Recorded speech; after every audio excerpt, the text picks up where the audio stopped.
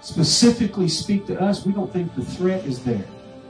But how many of you know that from the time when the British used to march out in a straight line with other people of the opposite colors, and they'd all just march out there all orderly and turn, and everyone looked straight across the field at each other, and you just hope that you hit one another, and they just stood there. How many of you know those days, that type of warfare does not exist anymore? They don't. I mean, the enemy is definitely not a bunch of gentlemen that get out there and smack each other on the side of the cheek with a glove and say, I challenge you to a duel. What are they going to do? They're going to use guerrilla tactics. They're going to do whatever they can to get the victory. And now in a day and age where you have terroristic threats, they're not going to announce anything. They're just going to do what they're going to do. And so when you hear about all the chatter and all these type of things that are happening, I got to think that an adversary is a little bit more shrewd than that all this disinformation and misinformation. But folks, is it any real different in the spiritual realm? Same things happen. You know, he's a very shrewd adversary. The word says that he goes about like a roaring lion, seeking one whom he may devour. So that same threat that found itself in the early church, and we talked about this a couple of weeks ago. Here John was bringing this gospel of John to really announce, and all those great scriptures that we talk about. John chapter 3, all these things, God loving the world so much. That 60 years later, all of a sudden he has to bring an epistle that's saying, what happened to you guys? Did you just ignore the threat? Did you think just because I showed up and I entrusted you with this good gospel, this one that brought the news of life, did you think that you were off limits? Now folks in this room here, looking around this room, we're some Jesus-loving people, you know.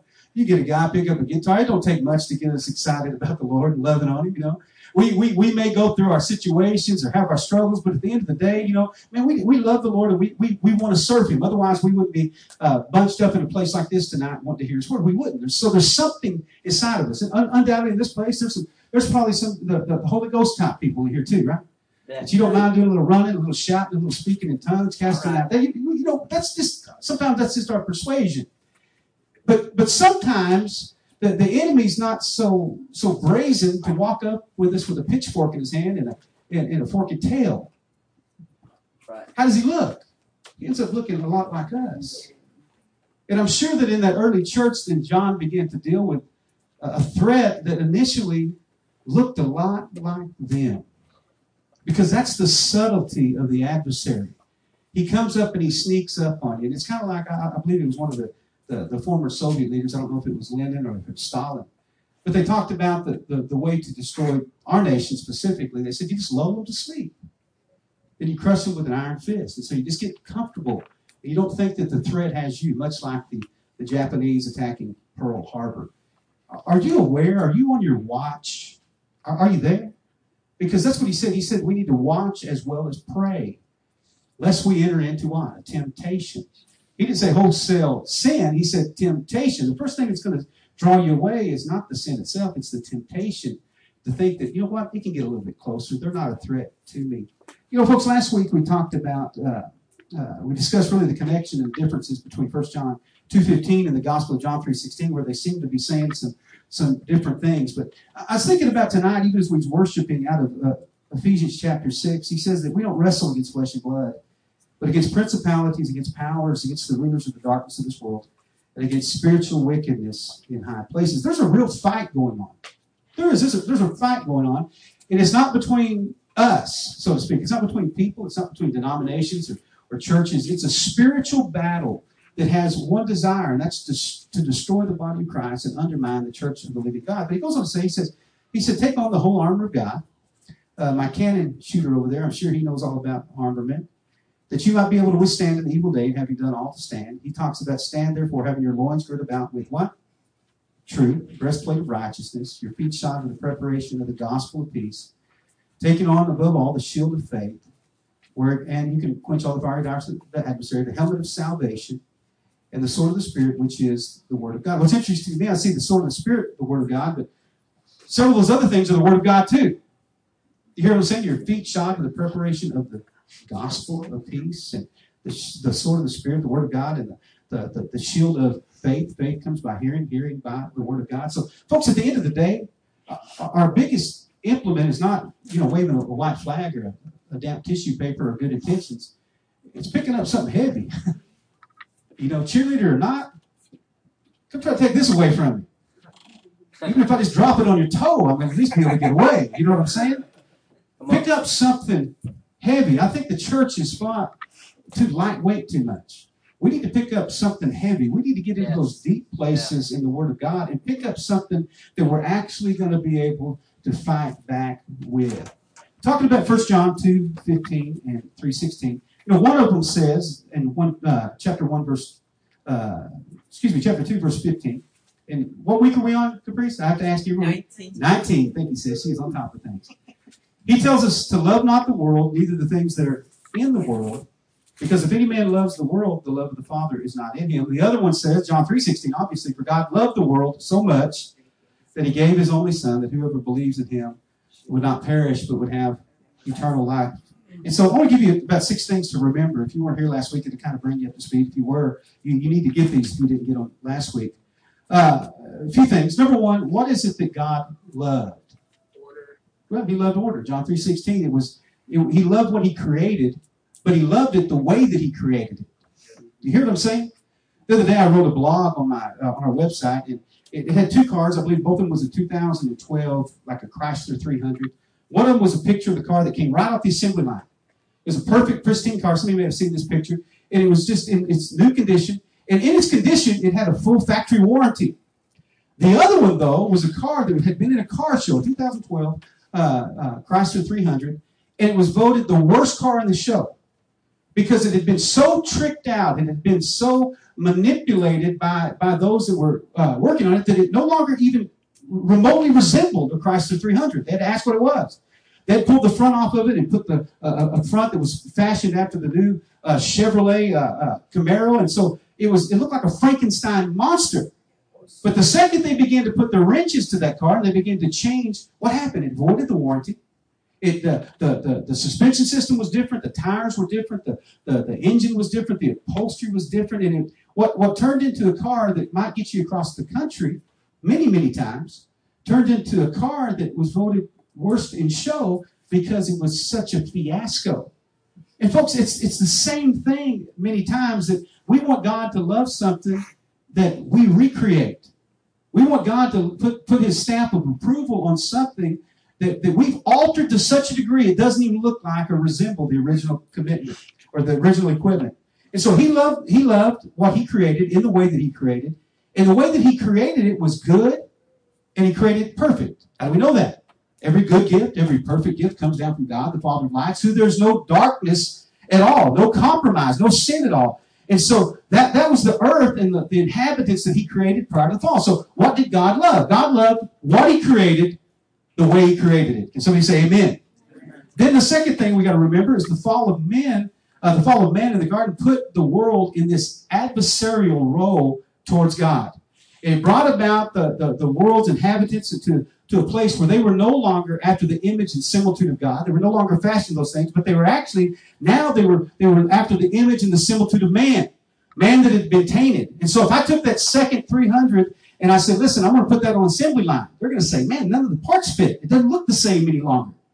And so it's the same thing. When man fell, we got this fiasco Frankenstein monster that we tried to pass off for the original, but the factory would say, that's not our equipment. And so now, man, according to James 4:4, because they became friendly to the world, became God's enemy. The next thing that we learned was that God loves order. God loves it. God loves order. Now, if Nick failed to take orders and follow orders, how long would your career in the Army last? Not very long. He takes orders. You know what? The guy giving him orders also takes orders, and the guy giving him orders also takes orders, all the way up to the President of the United States. And those orders come down, and all down through this descending, this, what do they call it? The chain of command. There's orders that are also given. I have my Marine Corps guy back here and my Army guy, but in every one of those, there's a chain of command. And you know what? Ultimately, even though you may be in different branches of service, they all start from the same place. They start from those joint chiefs of staff. But there's an order. So also, God loves order. And the order of things for God is always holy and always righteous. And it always requires adhering to the standards and demands of a holy and righteous God that he created when he first created everything. So he loves order, so he created everything orderly.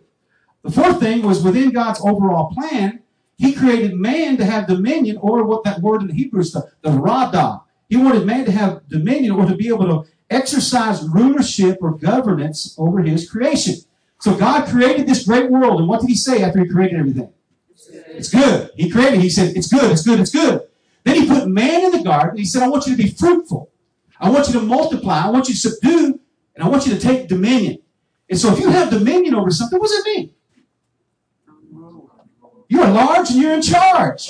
You're the man. You get to call the shots. And so God put man in the garden. He said, you're calling the shots. You're going to be where the buck stops. Some of you may have a job where you're the manager, you're the boss. And you know what? At the end of the day, it doesn't matter what goes wrong because somebody's going to come looking for you. Somebody's going to want you to answer for everything, regardless if it was somebody in the military, a buck private, or somebody that's a lieutenant or whatever. They're going to go and they're going to talk to somebody else. They're not going to go and find some scrub in the motor pool and say, you know what, it's all your fault. Even though he may have been the one to do it, they're going to follow up. They're going to go to the top of that chain of command, and they're going to blame someone. Who's going to be the blame? The one that's in charge. And number 5, because of man's position, when he fell, everything that was under his authority fell with him.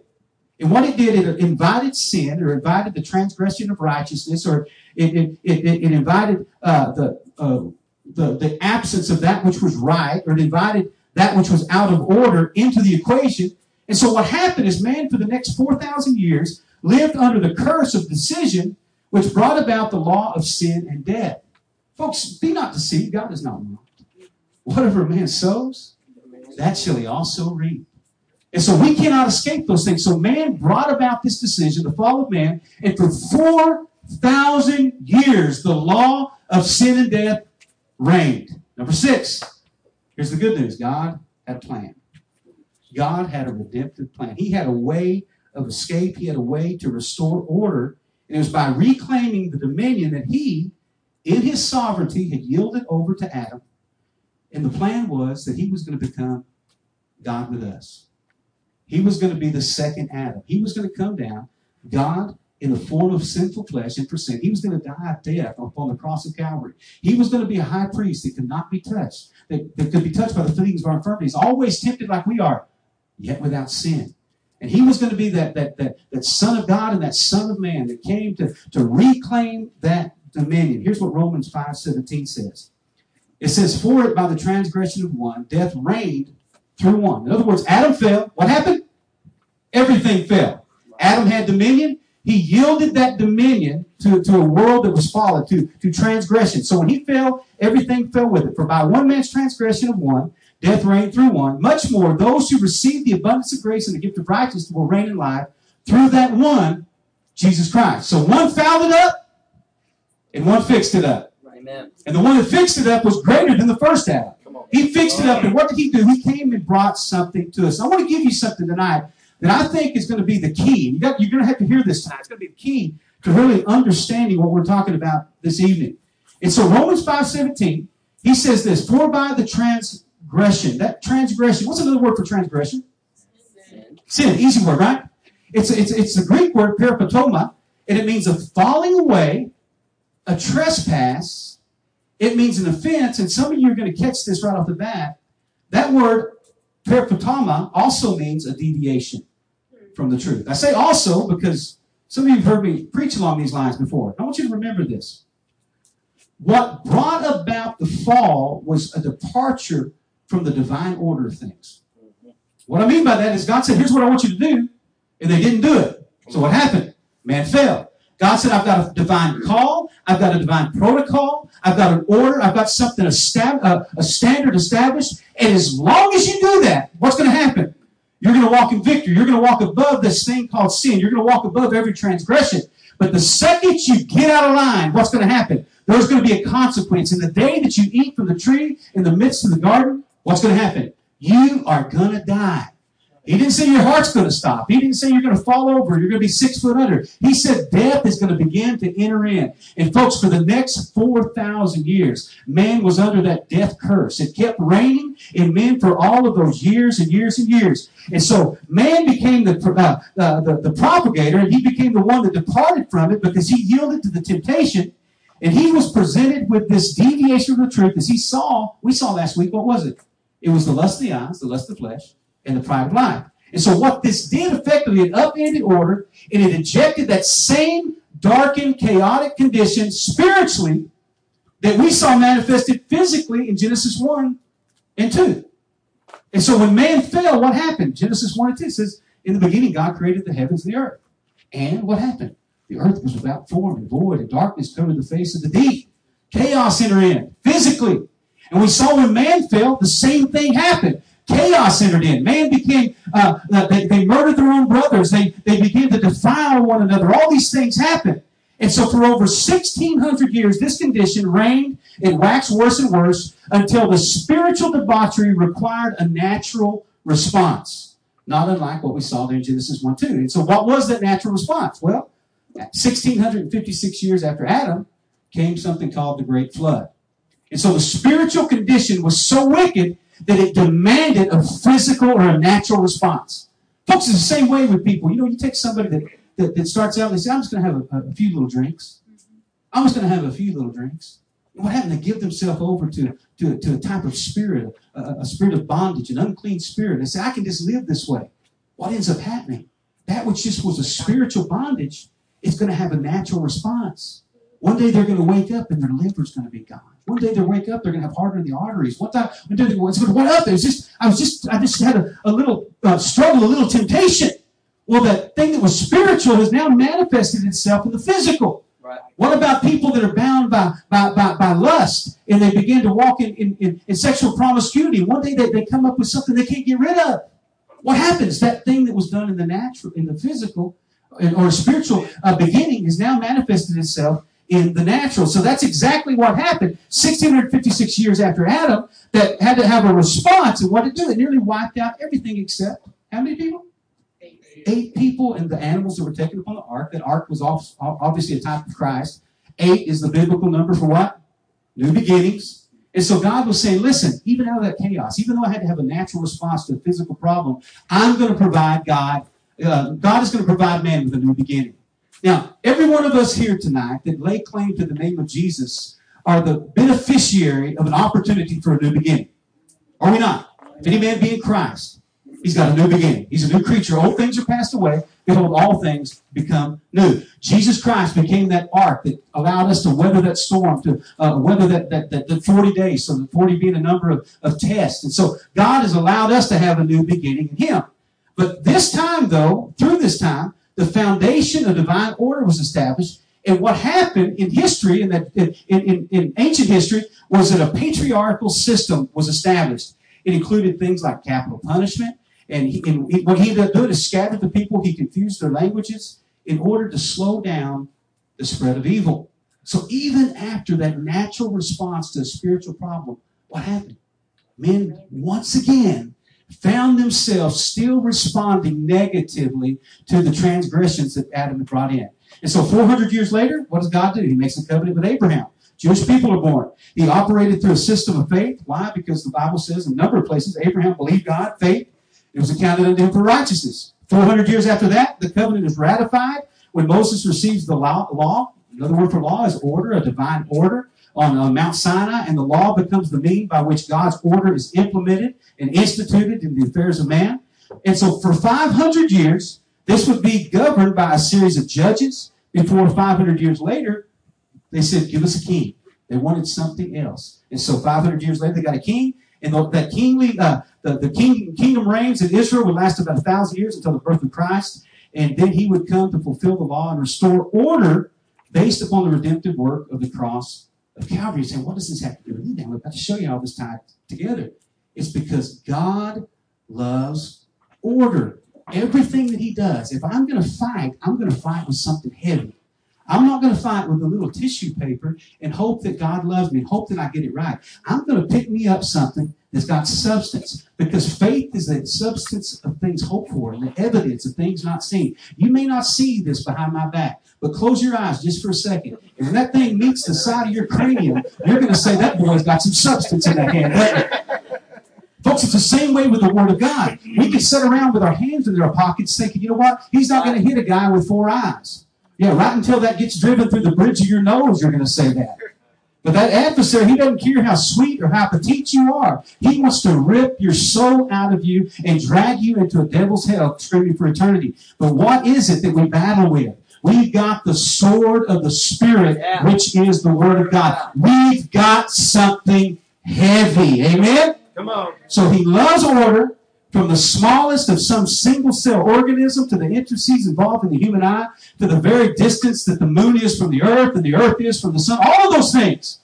Who put those things in the heavens? Who established where the positions of the luminaries is? God. Why? Because God loves order. And everything that he's done is set upon a concise principle of things called order. Order was God's divinely established plan.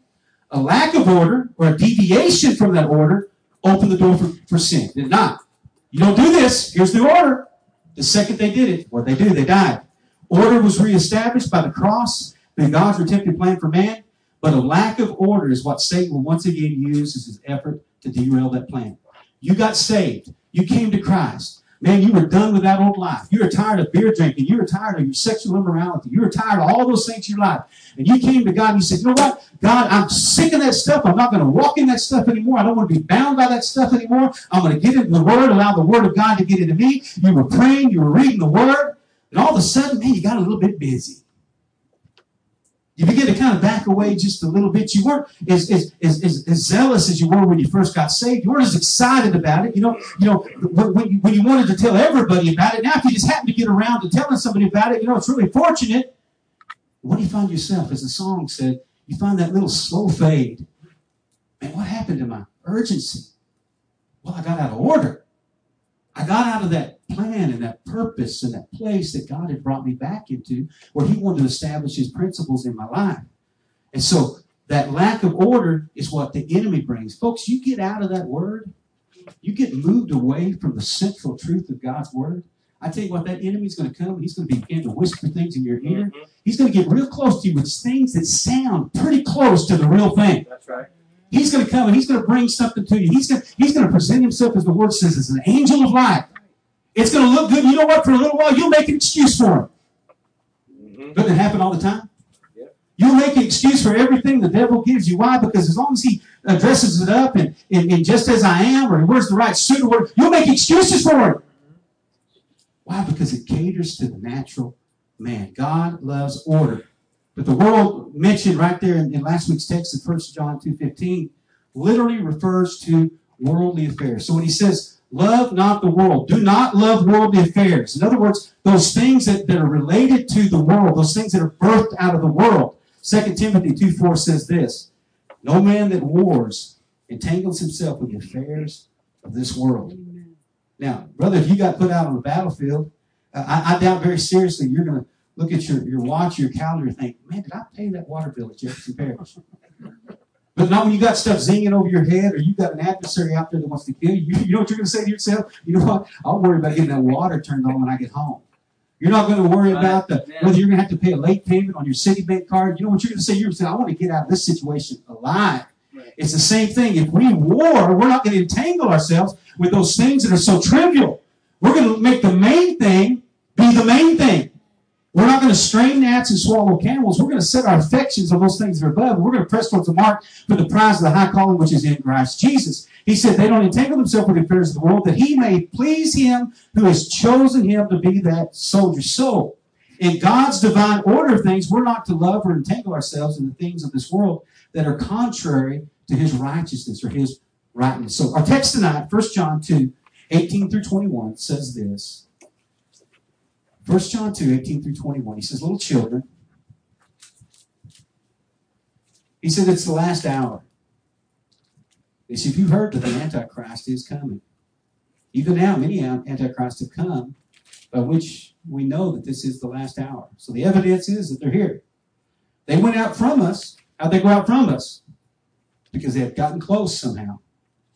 But they were not of us, because if they'd been of us, they would have continued with us. But they went out that they might be made manifest that none of them were of us. In other words, they were with us at one point and something happened. We found out they weren't legit. If they'd been legit, they'd still been legit.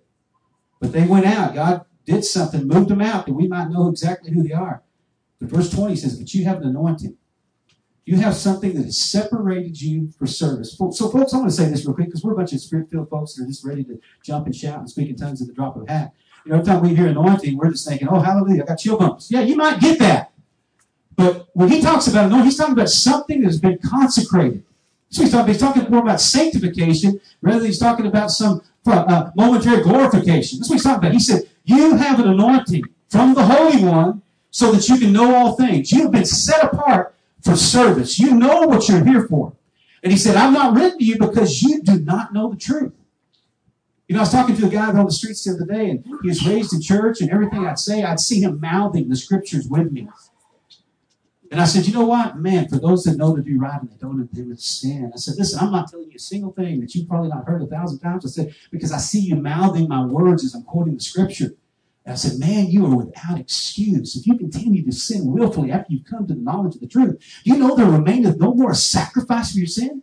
What you've done is you've taken the blood of Jesus, you've made it a common thing, and you've treaded it under your foot. Do you not know what you're doing?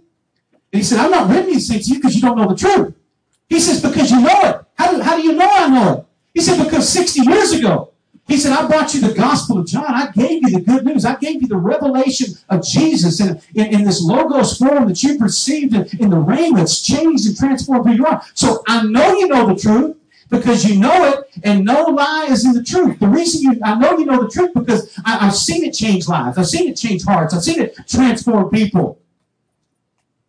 He says in verse 21, I'm not written to you because you don't know the truth, because you know it and no lies in the truth. In verse 18, the Apostle John, once again, engages that audience. What does he say? He returns them to a place of simplistic faith. He called them little children. He said, little children. Now, folks, you know what? When you get big, so to speak, you know, my kids, as they start getting a little older, they didn't want to be called children anymore. But you know what? My son is big. 6'4", 300 pounds. He doesn't even play pro football. He's a big boy, but you know what? That's still my child. He comes to daddy's house. I'm still daddy. He's still my son.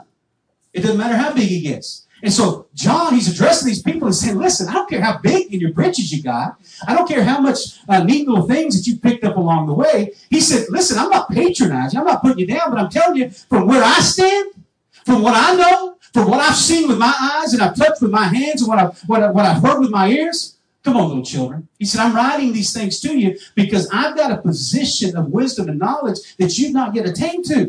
And so he engages them and he wants to bring them back to a place of simplistic faith. And he refers to them as little children. Now, I can walk in that nursery back there and I can get my little baby granddaughter, 11 months old, be 1 year old the 29th of this month. And you know what I can do? I can grab that little granddaughter by the top of her thighs and I can extend her out like this. There's not going to be a drop of fear in her eyes. There's not going to be any hesitation. You know what? She's going to totally trust Papa. Why? Because I've been picking that child up. I've been rubbing my whiskers up against her cheeks since she was first born. She smelled my coffee breath and she kisses me. All those neat little things. She has a simplistic faith. When she sees me walk in the door, she's coming after me. Why? Because I've always been there. She knows that I'm not there to hurt her. She knows that I'm not going to let her down. She knows that all she's got to do is whimper 1 second and Papa's there to gather her up immediately.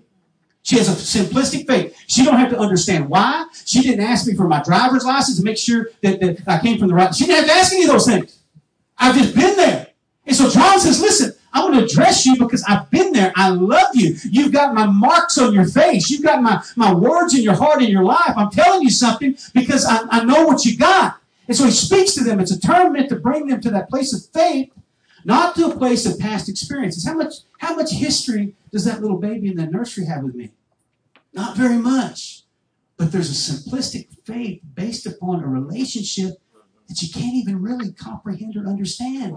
It just happens. That's right. And so he said, I'm bringing you to a place of faith, not a place of experience, not a place of emotion, not a place of circumstance. He says, come unto me, little children. And he says, just trust what I'm about to tell you based upon the investment that I've made in your life. That's what John was saying. Guys, listen. I know there's some people coming in, some slick talkers. Man, I tell you what, they've got the show going on. These guys can stir up an audience. Man, they can work an offering. They can do all of these neat little things. He's saying, listen, I can't compete with that. That's what John was saying. Listen, I can't even compete with that as some contemporary. I can't out-entertain those folks. I can't do those things. But he says, listen, haven't I been there?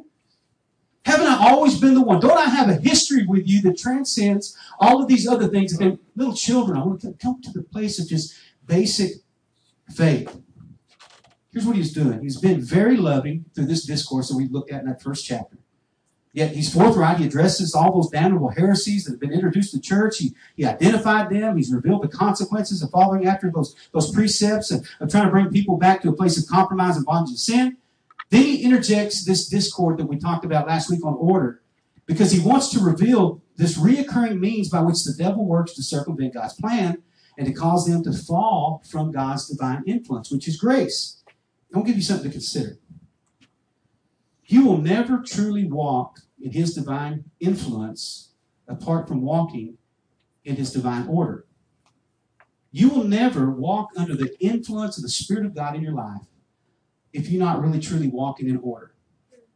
The reason I say that, you see these things like this all the time, and I've seen it for years and years and years. Us guys that are raised as Pentecostals, I tease all the time. I didn't fall off a turnip truck, hit my head on the ground, and start speaking in tongues. You know what? I was raised that way. So none of this stuff's off the chart for me. I was raised that. I don't consider myself a charismatic. I don't consider myself somebody that was a mainliner, and all of a sudden they heard about this neat stuff. You know what? My family was whipping and diving way back there. You know what I'm saying? And so it's not strange to me. It's not something that's off the charts. But you will never walk in influence apart from walking in order. In other words, I used to hear people talk about, man, that guy was so anointed. Well, why was he anointed? Well, because did you see what he did? So the proof of being consecrated isn't not holiness anymore. It's who puts on the best show. Is that how we base things now? That guy's got to be holy. That guy's got to be anointed because didn't you see all the things that he did? Well, come to find out, he was running around with his wife. Is that the anointing? Well, it's not the anointing whatsoever. no. But folks, all we got to do is have a nice little dog and a pony show and a few tricks up our sleeve. And you know what, man? We'll have people swooning all over us. That's not order. That's out of order. That's right. God does not bless. God does not anoint order like that. I'll give you some personal examples. I started pastoring when I was 24 years old. I'll be 47 in January. Now, folks, you know what you do? You do what you know. Okay, that's what you do. You do what you know, and I did what I know. And so went into this church, Melanie and I, young, and the Perez's showed up on the scene after a little bit of spiritual coercing and all this stuff. He got saved in February 2nd, 1991. Went to this church, and I tell you what, we were on the worst street, the worst part of town, and all the worst people, or the best people, it depends on how you look at it. Every demon-possessed person in town was our visitors that first 6 months. Now, when I say that, you chuckle, but I'm serious. I'm talking about full-blown manifestation of the devil coming into church. Here I am as this buck-wild, young 24-year-old. You think I'm crazy now? I was really crazy back then. I'm just tired now, amen. And so we get these folks coming into the church, and you know what? Man, I've got a little exposure to deliverance ministry. But the problem with that many times is it's more show than it is go. Yeah. It ain't hard to stir up a devil. Mm-hmm. I can stir up a devil and somebody ain't got a devil. Right. True story. Yeah. Give me 15 minutes, I'll make them think they're demon-possessed. They'll be writhing on the floor like a snake. And afterwards I say, what in the word did I do? Parlor act is all that stuff is. You can manipulate people all you want to. People do it all the time. Have you ever been to one of these fairgrounds and they get these people up there acting like they're hypnotized and stuff? Mm-hmm. And your buddy's one of them. Afterwards, he's winking at you saying, hey, did you see what that show I put on? People's willing to do that just to be a part of the show. Right. And so I had all these legitimate, bona fide, devil-possessed people coming in. And boy, I tell you what, man, it was a show. Man, folks would come in and they would freak out and say, man, that's crazy stuff going over there at Dayspring Ministries at 713 North Johnson. Did you see that? Man, that guy had blood coming out of his ears. His eyes were changing color. He was speaking in a guttural voice. And man, the more they talked about it, the more we'd stir them up. I've come to challenge you. No, you're not challenging me. Shanda Ikimoha. I mean,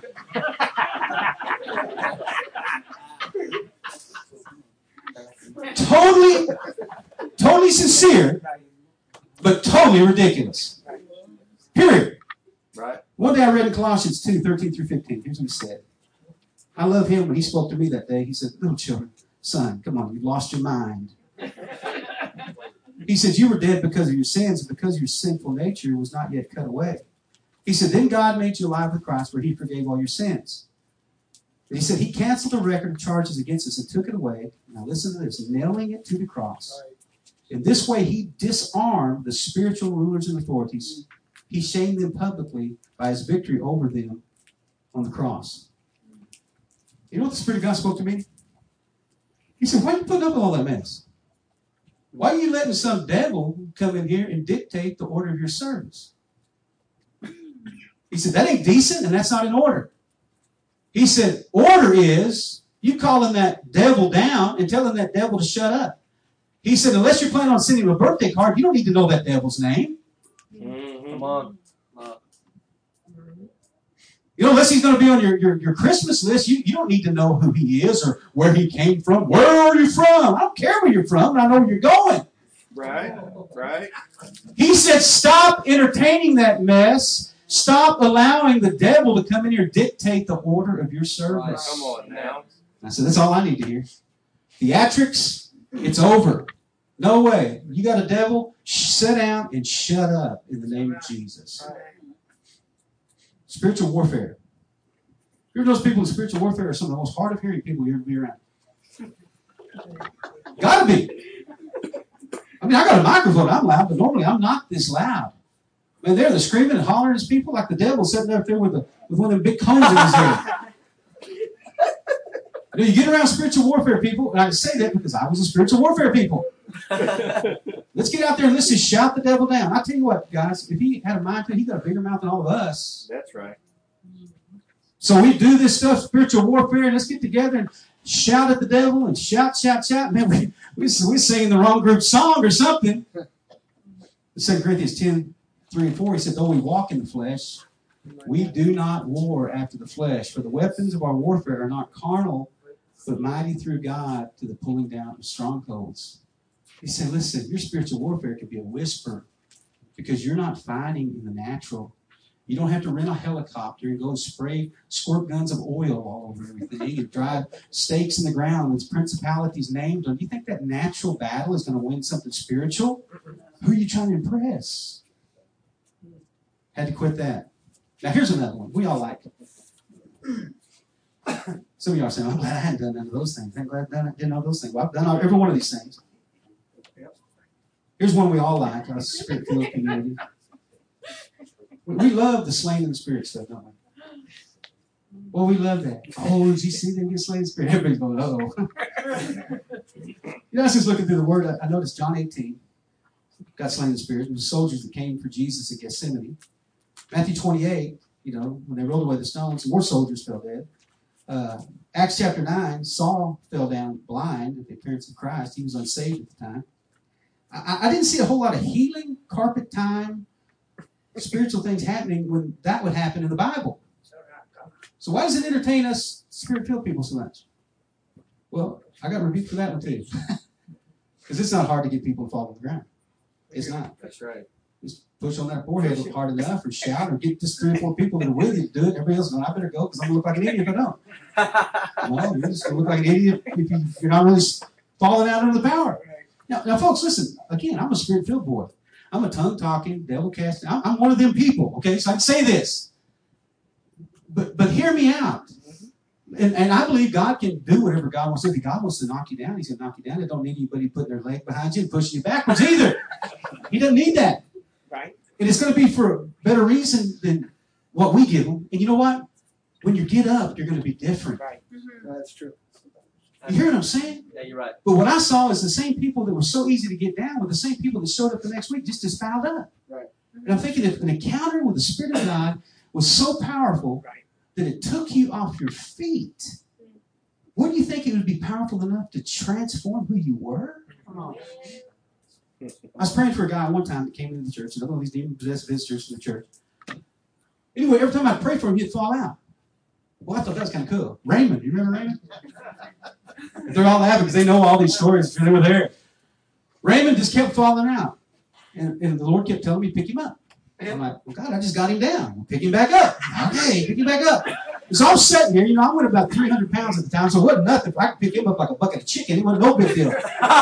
So I just reached down and grabbed Raymond by the nape of the neck, and I just snatched that boy right back up. Now I've had a couple hernia operations and other stuff, so don't ask me anything yet. So I just snatched up, and Raymond, boy, I'd pray for him, and Raymond would fall down once again. You know what the Spirit of God spoke to me today? He said, pick him up, he's just running from me. He said, don't you think this guy's been in enough churches? He knows if he gets on the ground, you just leave him alone. You just ooh and ah about how neat of an experience that was. Get him up and get him free. Wow, that's good. You hear me, folks? We just need something heavier than what we've put in our hands. We don't need to be waving hankies and calling it the anointing. We need to pick something up that's really going to change our cities. We need to pick something up that's going to change our families. It's going to change people's lives. All that other stuff, don't do it. It makes for a good show. It sells a lot of tickets. It gets the oohs and ahs. It makes for a great YouTube video. But at the end of the day, what does it do? That was what he was confronting right here in the Word of God. John 2:18, little children, it's the last hour, but as you know, and as you've heard, the Antichrist is coming. Even now, many Antichrists have come. And you know it because it's the last hour. Folks, said he is coming, right? Now, you believe, I don't know where you are on your eschatology and stuff. I'm a pre-tribber, but I'm not an escapist. I don't believe you just pray a little prayer and just hold on tight and live like the devil, and all of a sudden you hear a trumpet sound and you're going to be out of here. I don't believe that at all. I believe a lot of people are going to be shocked at who didn't get caught up in the rapture. Amen. Well, I thought he prayed a prayer. I thought he went to summer camp. Well, you thought wrong. He was living like the devil behind closed doors. I don't believe that heaven's going to be reserved for those that back Jesus into some religious corner by praying the right prayer. I don't believe that whatsoever. Right. But I also believe that we've not been appointed unto wrath. I don't believe there's a single purpose for us to go through that. But I believe an Antichrist is coming. He's going to be revealed during the Great Tribulation. So when he says Antichrist is coming, I believe that's what John 2:18 is talking about. But then he says, many have already come. Right.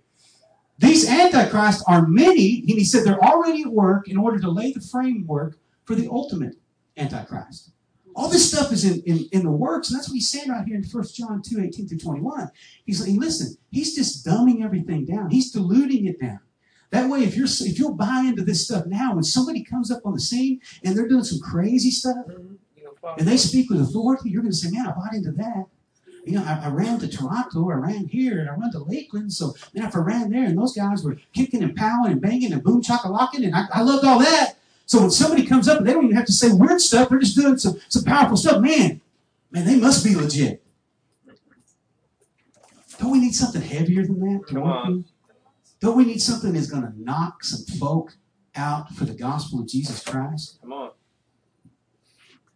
Many have come, these Antichrists have come, laying the framework for that. What that means is that which will happen is clearly laid out in the Word of God. Now check this out, 2 Thessalonians 2, 2 through 3. 2 Thessalonians chapter 2, 2 and 3. He said, so that you're not soon shaken in your mind or be troubled, neither by spirit, nor by word, nor by letter as from us, that's telling you that the day of the Lord is at hand. 2 Thessalonians 2, 2 through 3. He said, don't let any man deceive you. Anybody ever been deceived by somebody? He says, for the day will not come. He said, listen, he said, it's not just going to happen. It's not just going to be an accident. He said, the day is not going to come except there be a falling away first. What day? A falling away first, that the man of sin, the Antichrist, the son of perdition, would be revealed. He said, listen, it's not going to come. He said, he's just not going to show up on the scene. You know, he's just not going to saunter onto the scene unless it's set up by something. And what's it going to be set up by? Well, our churches, we always preach, man, there's going to be this great revival. There's going to be great revival for the end of times. Well, you can't have it both ways. You either got to believe that we're standing on the threshold of Jesus coming back, and there's going to be a great falling away, or you got to believe that Jesus isn't coming back, and there's going to be a great revival. Mm-hmm. Pick up something heavy. Come on. Hold on. The storm's coming. I've got to believe one or the other. Come on. Now, I believe that revival's coming, but I don't believe it's going to be something that's going to fill up a circus tent. I believe it's going to be something that happens in some back alley that nobody knows anything about, and somebody's sister gets saved, and somebody's uncle gets delivered off of drugs, and this old gal over here that's been really struggling in a relationship, her family's going to get together. It's not going to be something that anybody's going to be able to sell tickets or placemats or the latest worship tape from the New Orleans Revival. I believe it's going to be something that at the end of the day, Jesus is going to get credit for. That's right. You hear me? But I believe what's going to make the headlines and what's going to sell placemats and sell tickets is going to be this falling away. Yes. That's what people are going to flock to. They're going to flock not to the revival that takes place in secret and it's openly rejoiced in heaven, but they're going to flock to the falling away. That's right. Why do I know that? Because I've already seen it happen. Mm-hmm. That falling away is the Greek word apostasia, and it means to leave or to revolt from a previous place of standing. And if you remember that word I used, transgression, it means a deviation from the truth. It's another word that means the exact same thing as that other word. It means when that falling away is going to be just a deviation. All they're going to do is get off track a little bit of the truth. Just like that transgression, we saw it there, peripotoma in Romans 5:15. And so that transgression of one leads to the death of many. So folks, all it takes is one widespread, leaven-filled false doctrine that doesn't even have to seem too awful outlandish to infiltrate the truth, and it will ultimately steer the body of Christ away from the simplicity of the gospel of the Lord Jesus Christ. That's all it takes. Mm-hmm. Because somebody can show up with 666 on their hand and a cat by the tail. You know what you're going to do? You're going to run them out of the place. Mm-hmm. That's right. What if they show up with their nice little suit on? Right. Maybe they've got some Hebrew lettering on a prayer shawl on their shoulder. And they're coming up. And they've got their King James Bible with the blue-eyed Jesus on the front. And they've got their boom, boy, and bow and all this other stuff. What are we going to say? Well, they got to be okay because they wouldn't be able to do that. They got to be okay. That's what the Bible teaches? No. The Bible doesn't say you'll know them by their bang, boom, and bow. It says you'll know them by their fruits. You'll know them by something that's being tested over time. 1 Corinthians 2, 1 and 2. Here's Paul the Apostle. Paul the Apostle carried heavy stuff around. Amen? Here's what that guy said. He says, when I came to you, brethren, he said, I didn't come with some superiority of speech or of wisdom, proclaiming to you the testimony of God. He said, I didn't have to show up on the scene and tell you I'm bishop this and apostle that. And he didn't have to come and tell you all the things that he had done and all the people he'd raised from the dead. He didn't have to come and tell you all that. He didn't tell you all that stuff. What did he say? He said, I didn't come giving anything. He said, all I did is I'm determined not to know anything among you except Jesus Christ and who crucified. Come on. He said, that's it. He said elsewhere, he said, listen, if anybody had a right to boast about anything, he said it would have been me. But he said, I count all of that stuff as dung that I might win Christ. He said, I'm determined to not know anything, to know nothing. Folks, when Paul the Apostle said know nothing, he didn't mean to be ignorant. Paul the Apostle was not an ignorant man. He's probably a certifiable genius, very educated, studied at the feet of Gamaliel, a Pharisee of Pharisees, circumcised the 8th day of a Benjamite, persecutor. I mean, he did all those things that he was supposed to do as a chief Pharisee. And so it didn't mean to be uneducated, it mean he was stupid. It means he was id-o, which is a term that means seeing is knowing. Now, you've heard it as seeing and believing. Maybe somebody here from Missouri, the show me state. So he said, listen, when I came to you, I didn't come to this place saying seeing is knowing. In other words, well, you saw what I did, or you saw who I was. He said, listen, I didn't come like that. In our language, there's a greater reality than what I see, and it's what he said. He said, I don't care what you said, you see. He said, I don't care all these manifestations. He said, when I come to you, he said, I come with something heavy. He said, I'm coming with the truth. He said, I'm coming with something that can't be replicated, that can't be duplicated, that can't be confiscated. He said, I'm coming with something legit and real. He said, why? Because all these other things are going to pass away. Whether they be prophecies, they're going to cease. Tongues are going to be done away with. But that which is perfect is come, and that which is apart shall be done away with. We see through a glass darkly. But what? In him there's no darkness at all. And he said, I'm going to show up. And he said, the reality is not going to be what you see. It's going to be what God said. He upholds all things with the power, with the word of his power. That's what he upholds all things with. He said, there's the standard bearer. Paul was saying, I've seen a lot, but there's no manifestation that will ever supersede the divine order of things as revealed by the truth of God's word. King David adopted a principle. What did he say in Psalm 119:11? You know it. His word, if I hid in my heart, that I will not sin against him. That word is imra in the Hebrew. It means commandments, precepts, or order of things. David said, listen, I've established your order in my heart. I brought a divine order in my heart so I won't sin against you. That's good, isn't it? That's powerful. God, let me hide your word. Let me get some order in my heart. That way I'm able to stand. Because I know what to do what right, and I know what not to do wrong. There's a standard. There's a barometer that's built into me from the word. He said, I've hidden it. And he said, I've hidden it Sophon, which is a place in the most exalted or valued spot. He said, I've put your word at the most valued spot, at the most influential spot, at the preeminent spot in my life. And he says, as long as I keep the word, that heavy thing that I got, in the place that it's the most important to me, I'm not going to foul out. I'm not going to deviate from the truth. I'm not going to be caught unaware. I'm not going to be taken off course. Why? Because my compass, the arrow of my compass is always going to be pointing true north. The deviation of the apostasy comes when anything else is allowed to take precedent over the Word of God. Even my theatrics back in Texas.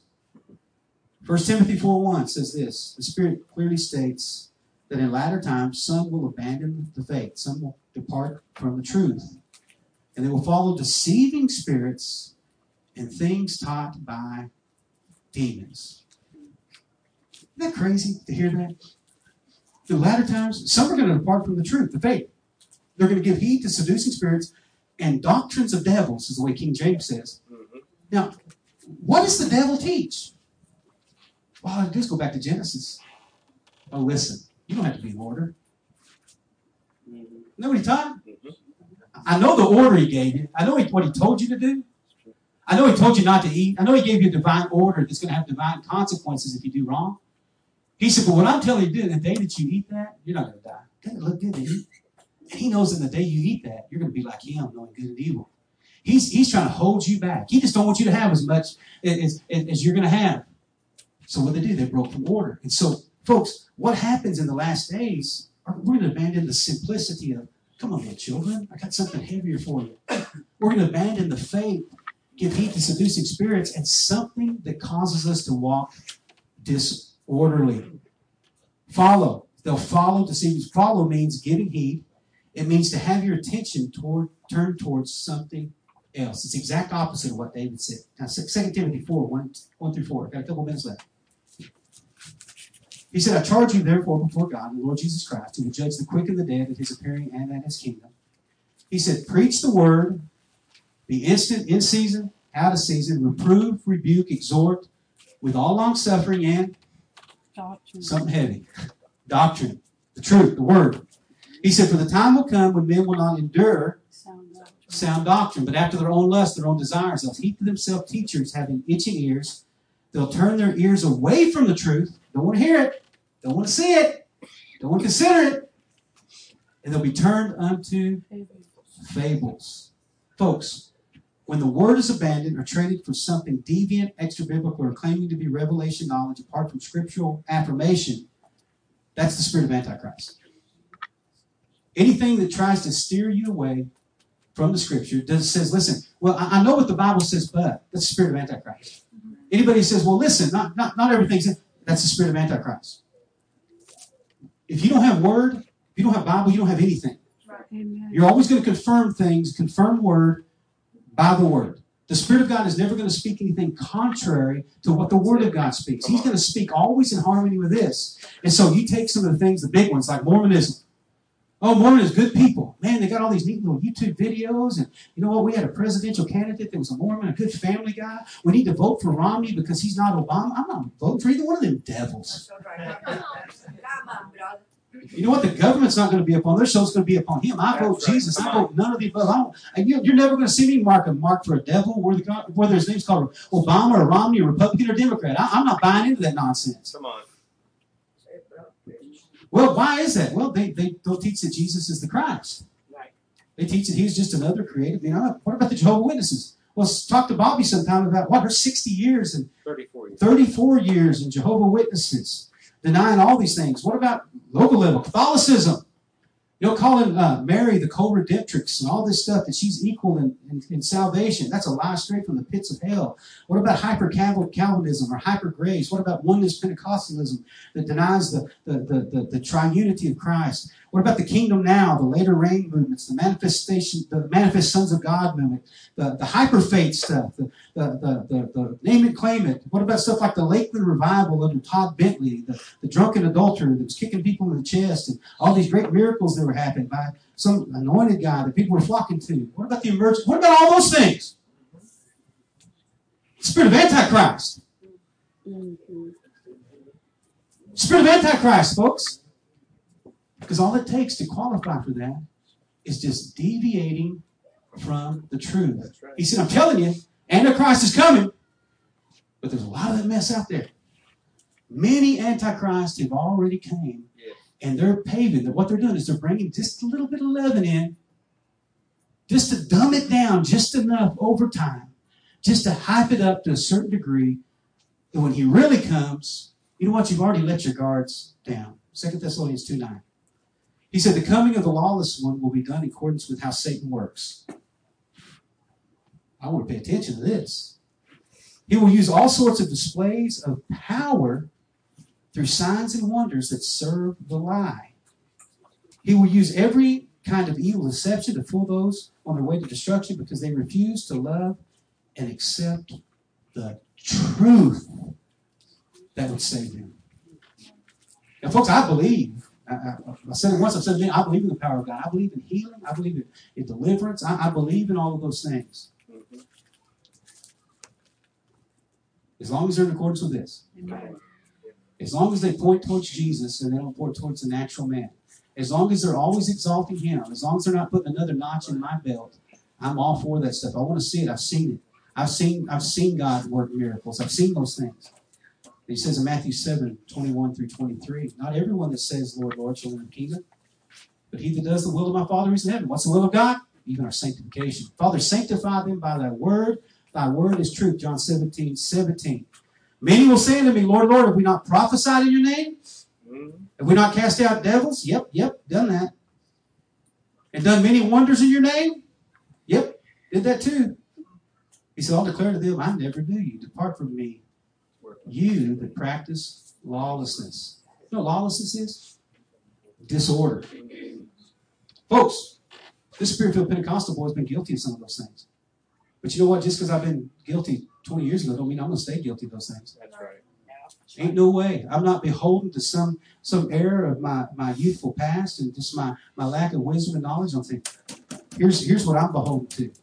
I don't want to practice lawlessness. I don't want to be out of order. 1 Thessalonians 5:19-20. He said, do not stifle the Holy Spirit. He said, don't scoff at prophecies. You know that scripture. But test everything that is said. Hold to that which is good. Stay away from every kind of evil thing. That's what 1 John was telling us, folks. He's like, listen, all this stuff is coming. And it's going to dress itself up like something that you like. We'll jump into verse 19 next week. We're out of time. Amen. Let's pray. Father, in the name of Jesus. Father, we got to have something heavy. Heavier than our experiences, heavier than our emotions, heavier than all of those things. We've got to have truth. Lord God, even as your servant David said, you desire truth in the inward parts. We want to be rooted and grounded. We want to be studied up. We want to be filled up, Lord God. We want to have that standard hidden in our heart, Lord God, and placed in the highest possible place in our lives.